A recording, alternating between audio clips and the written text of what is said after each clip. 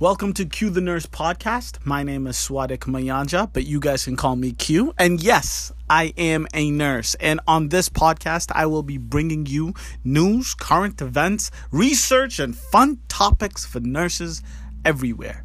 Thank you very much and enjoy. Welcome. Thank you. So jumping into this first story, it comes from the Sun Chronicles, and I hope you guys have been keeping up with me. I just went to Washington, D.C. for the Nurses Take D.C. rally, and that entire rally was about safe nurse-to-patient ratios, which was humongous. It was super positive. I met so many cool nurses, and so many cool nurses that are doing things that aren't nurse-specific. But anyways, that is not the point. The point is the rally was about safe to nurse-patient ratios. The majority of nurses, actually the number 77% of nurses, agree that safe to nurse-patient ratio legislation is a good thing and should be passed. Right now, California is the only state in the U.S. that has a nurse-to-patient ratio limit, a law in place to limit those ratios. It's the only state. Massachusetts has a bill in Congress right now that will be getting voted on. But there is an opposition. And when I say opposition, I really just mean someone with a different, nurses with different points of view and organizations with a different point of view, mostly based on the money. But also, I do want to put their point of view out there because it's the right thing to do. 77% isn't 100%. So 77% of nurses agree, but let's see what the other side says. And this comes specifically for my home state, a nurse from my home state. So the Massachusetts Nurses Association is pushing for a law setting minimum staffing levels in hospitals, but at least one local nurse is speaking out against it. Megan Aldridge, a nurse at Sturdy Memorial Hospital in Attleboro, which is where I did my labor and delivery clinical. Phenomenal place. I enjoyed my time there. Anyways, she registered her opposition Monday at a public hearing held by the legislature's Joint Committee on Public Health at the State House. And she said, and I quote, "Simply having less patients doesn't make me a better nurse.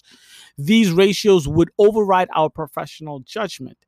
And I can see where she's going with this argument, but just having these limits does not make it automatically the end all be all, right? That doesn't take away our critical thinking. That doesn't take away our professional judgment, right? It's, yes, we have those patient limits, and then we get to use our critical thinking, and then we get to put on our professional judgment. Because your professional judgment and your critical thinking skills are really great, and it's nice to spread out the patients based on acuity and all of that other stuff, which is super important.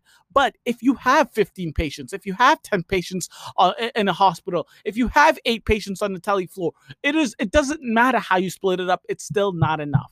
So I hear her and I understand where she's coming from, but I think she's looking at it as a this or that when it should be a this and that, right? We should have patient limits and we should be using our professional judgment when it comes to patients and our ratios, right? So when I'm at work, it's not, Q, you have patients room 1 through 4 because you have 1 through 4 and you're having 4 patients today, or you're having 1 through 5 because you have 5 patients today. It's Q. You have patient in room 1 and patient in room 15, 36, and 42.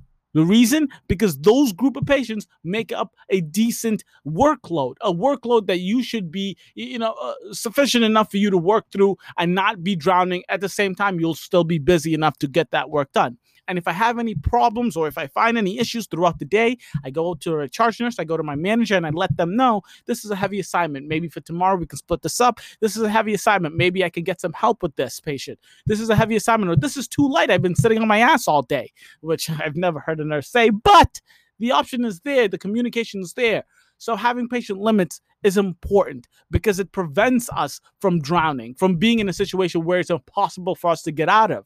But when you have patient limits and you talk about the professional judgment, everything becomes a little bit better. That's at least my point of view. So there's 2 organizations right now that are going back and forth. That is the Nurses Association versus the Massachusetts Health and Hospital Association. These 2 groups are competing. The Massachusetts Health and Hospital Association is against the nurse-to-patient limits, reason being the hospitals have a study saying that the mandate would increase costs by nearly $1 billion a year statewide. right? And then the Nurse Association, nurses say their survey found that 77% of nurses say they have too many patients to give careful care. So the way I look at this is simple. It's simple. We're looking at the immediate cost. Yes, hiring more nurses, making a limit on how many nurses each nurse can take, obviously means you need to hire more nurses, which means the immediate cost of this law will be $1 billion a year. I don't know the math behind it. I haven't looked at the research. I'm just going off of this study, right? An extra $1 billion a year. But let's just think about this long-term wise. Long term, you don't do careful care, if you don't do proficient care, any kind of medical error, any kind of thing that happens wrong due to the nurses not being able to do the direct patient care would be a shit ton more money than $1 billion a year. And I know I'm just saying this out my ass, but medical errors cause more mortality, which is outside of financial issues, just a problem of life of being a human being. And then on top of that, it costs more. When you send someone home when they're not ready to go home, when you send someone home after a medical error, when you send someone home before they've gotten the care that they really needed to get care, when they come back, that's a whole lot more money than paying a nurse, an extra nurse to come in and work and help those nurses. That's a lot more money. That's a shit ton more money. So that's where I stand. And I just wanted to make this talk about this story specifically because it is important. I know I am raw, go nurse, safe nurse to patient ratios, but I just wanted other people to know, just wanted y'all to know what the other side says. I disagree with them, but I did want to give them a voice. And keep listening because we got a whole lot more coming.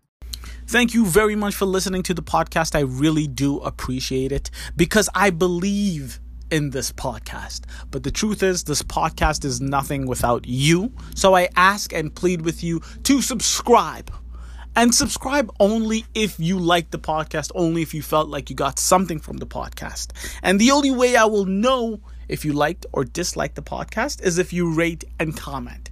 So please rate and comment away and do so honestly. If you loved it, give me the 5 stars. If you hated it, give me the 0, give me the 1 star, and tell me in the comment section what you loved, what you hated, what you don't agree with. So I can work and grow and become better for you, for us. So this Cue the Nurse podcast to grow into something special. So thank you. Have a good day, good night, enjoy, and come on back tomorrow for some more.